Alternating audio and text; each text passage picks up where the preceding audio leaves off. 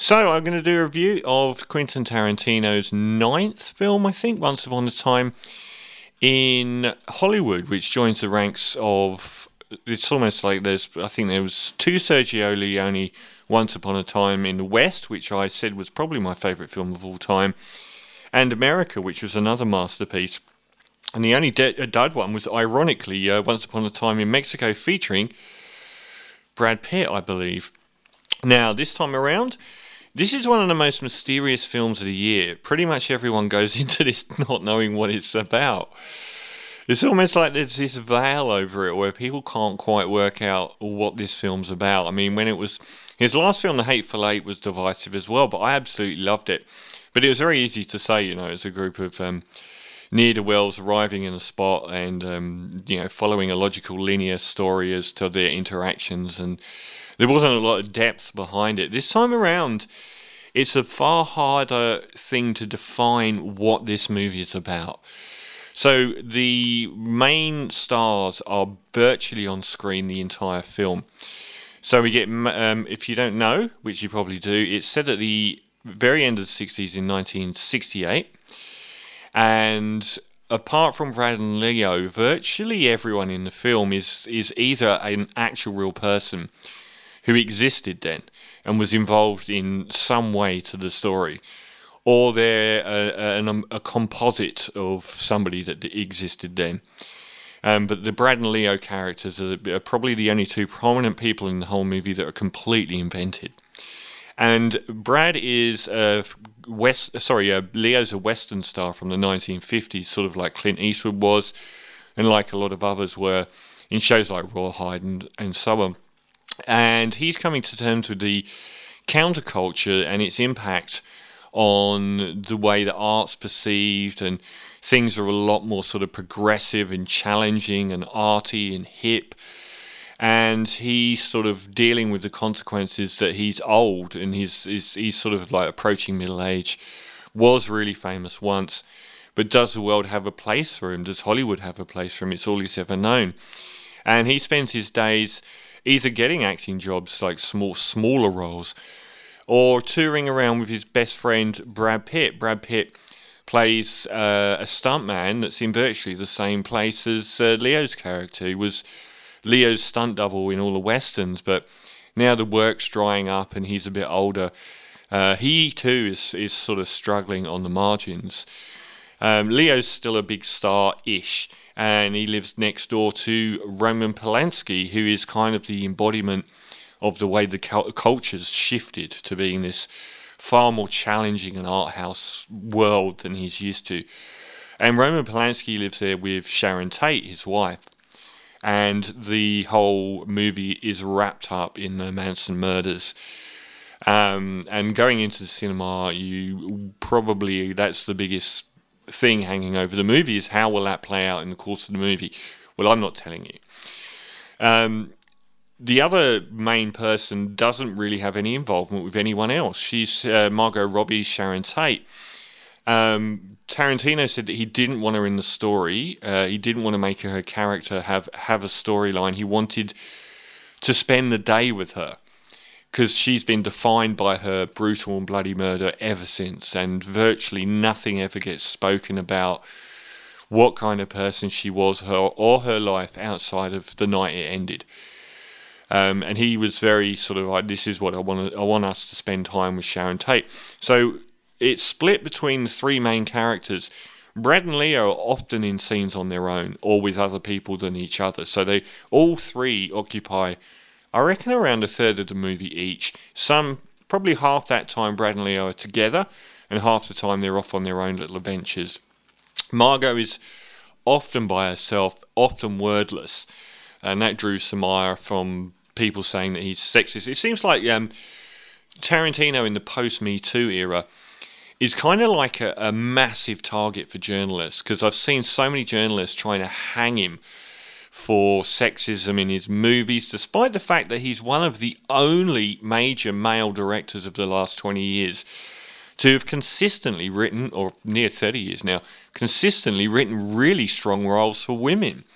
Certainly, even as far back as Pulp Fiction, but mainly like Jackie Brown was how many directors are how many like Christopher Nolan's or any of the like Paul Thomas Anderson or whatever are hanging an entire movie on a middle-aged African American woman. You know, he and again with Inglourious Basterds, probably the main character was the girl in it, who grows up and becomes sort of like a Jewish Nazi hunter. And he's most often, apart from like the Hateful Eight, didn't really have much more than Jennifer Jason Leigh in it. But he's always written really strong women characters, but they're going after him now because they kind of sense that they don't want to like him. He's too bro-centric. He's too violent in his film. I mean, look at Kill Bill. I mean, that was virtually women throughout the entire both movies. But they can't quite land any punches on him. And I think they went after this knowing about the Sharon Tate murders and were looking at ways to chip away at his misogyny, but they can't really find it. So anyway, this whole film doesn't have a linear story, and I think that's the reason it's been so divisive with audiences. Some people have just got washed over by the film and enwrapped in its aura, and others have gone, well, where's the story? There's nothing happening. And I think it's his most art house film because it just doesn't have a real linear story. We all know where the movie's going, and we know where it's going to end, and you know that walking in. But everything else it's very existential. We spend time with Leo as he's sort of dealing with the fact that he might not be a leading man. He may not have any more chances, and what to do with his life now and what that means, because he clearly burns for acting and being a celebrity and everything else. He absolutely adores it. But there's no space for him in the world. And Brad's character kind of has a more peripheral storyline to it in that he has chance encounters with the people that are in the Manson family. He even visits their ranch purely by accident. He picks up he keeps driving past this beautiful but underage girl, and he's always going in the wrong direction, but ends up picking her up and taking her to the ranch where the Manson family were hanging out. So that sort of kind of involves them, but you won't know which way the story is going to go either because it's quite a surprise, which is probably one of the other reasons why people have been keeping it quiet. And the fact that Margot Robbie exists in a dream world where you're just focused on how unattainably, ridiculously beautiful she is, while she goes around doing things like going to see her own film in the cinema and stuff like that, and hanging around at home as well with other people who were tragically killed that night. And other than the invented characters of Brad and Leo, most of the characters that are mentioned are real, including the Manson family members that were mentioned. So there's not a lot in the way of story to hang this movie on to tell you about how it progresses, because it's just vignettes, and they are tied together. It's not random vignettes. They do have some sort of overflow into each other, and they do have some cumulative overflow. It's just not, they're going to rob a bank and this is what happened. It's mainly hanging out and existing in these very long takes with a lot of really strong acting.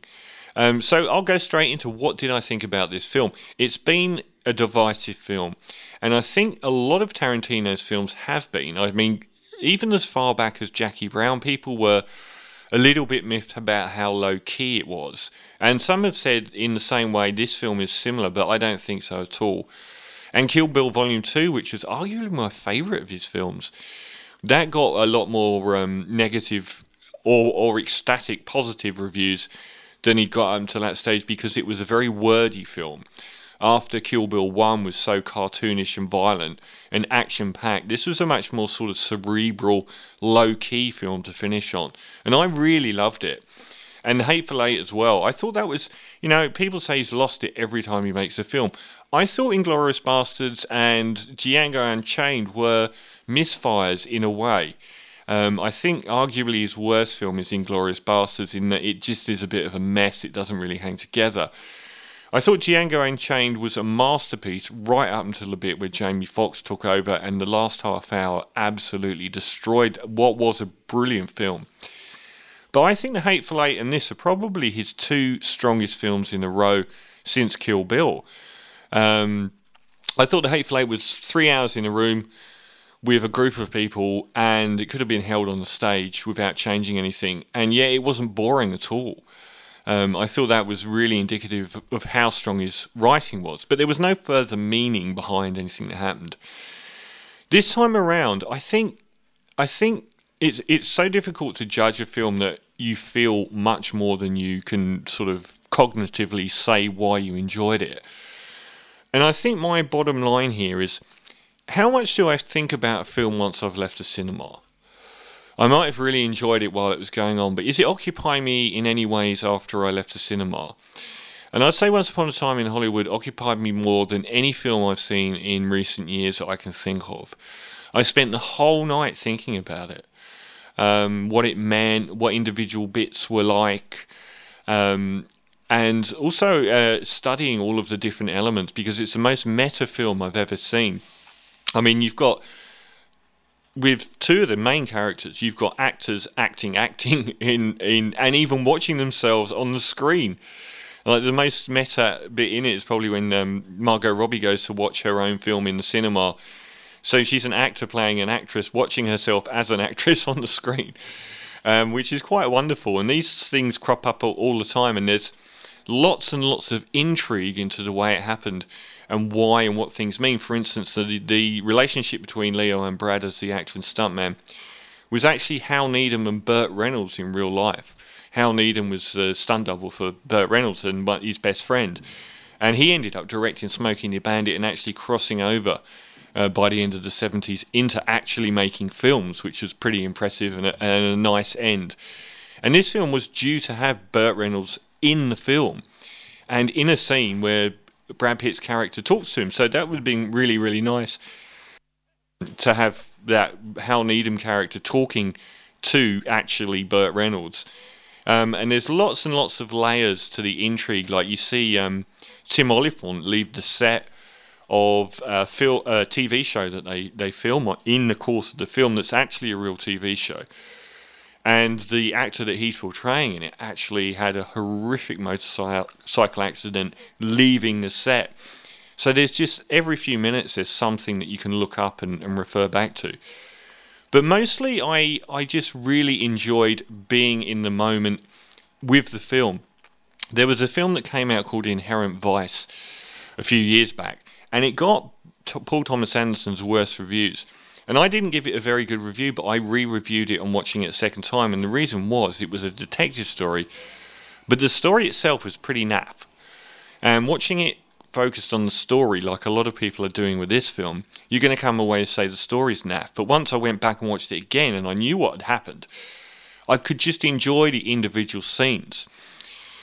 Brad Pitt is excellent in this film. He really is good. He strikes a very strange note.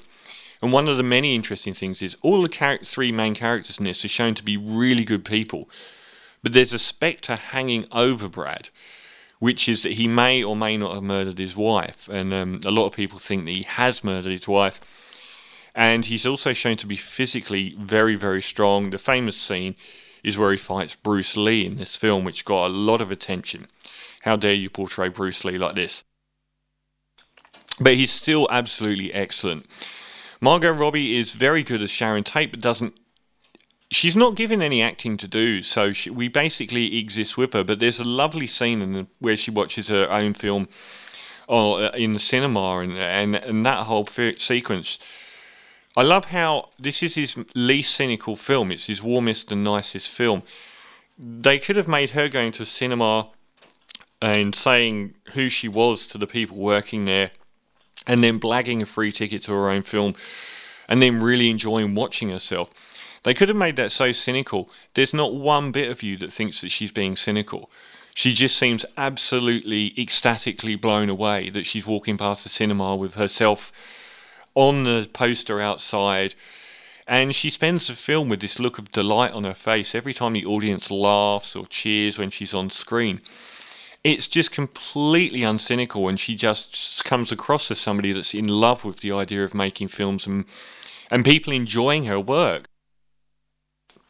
But top of the pile for me is this might be my favourite character and performance of Leonardo DiCaprio.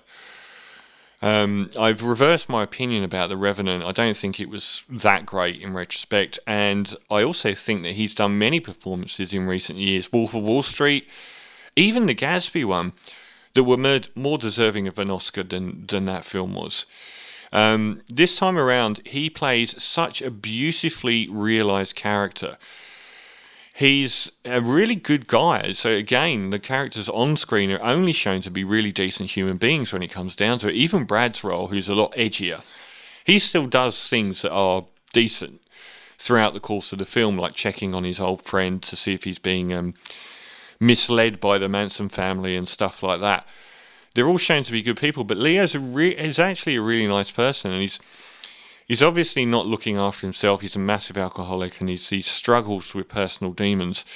But I think it's such a rich character, and his performance in it. It's got my favourite. Like, there's 4 scenes in a row that all bleed into each other, where he goes on set to the Lancer TV show where he's going to play a villain, and he has a meeting with this precocious child actress who's very standoffish toward him at first, and ends up asking him what his cowboy book is about, and he says, it's about this cowboy, and he's getting on in life, and he gets injured, and he can't do this, and as he's telling her, he realises he's just talking about his life, and starts crying, and they bond over that.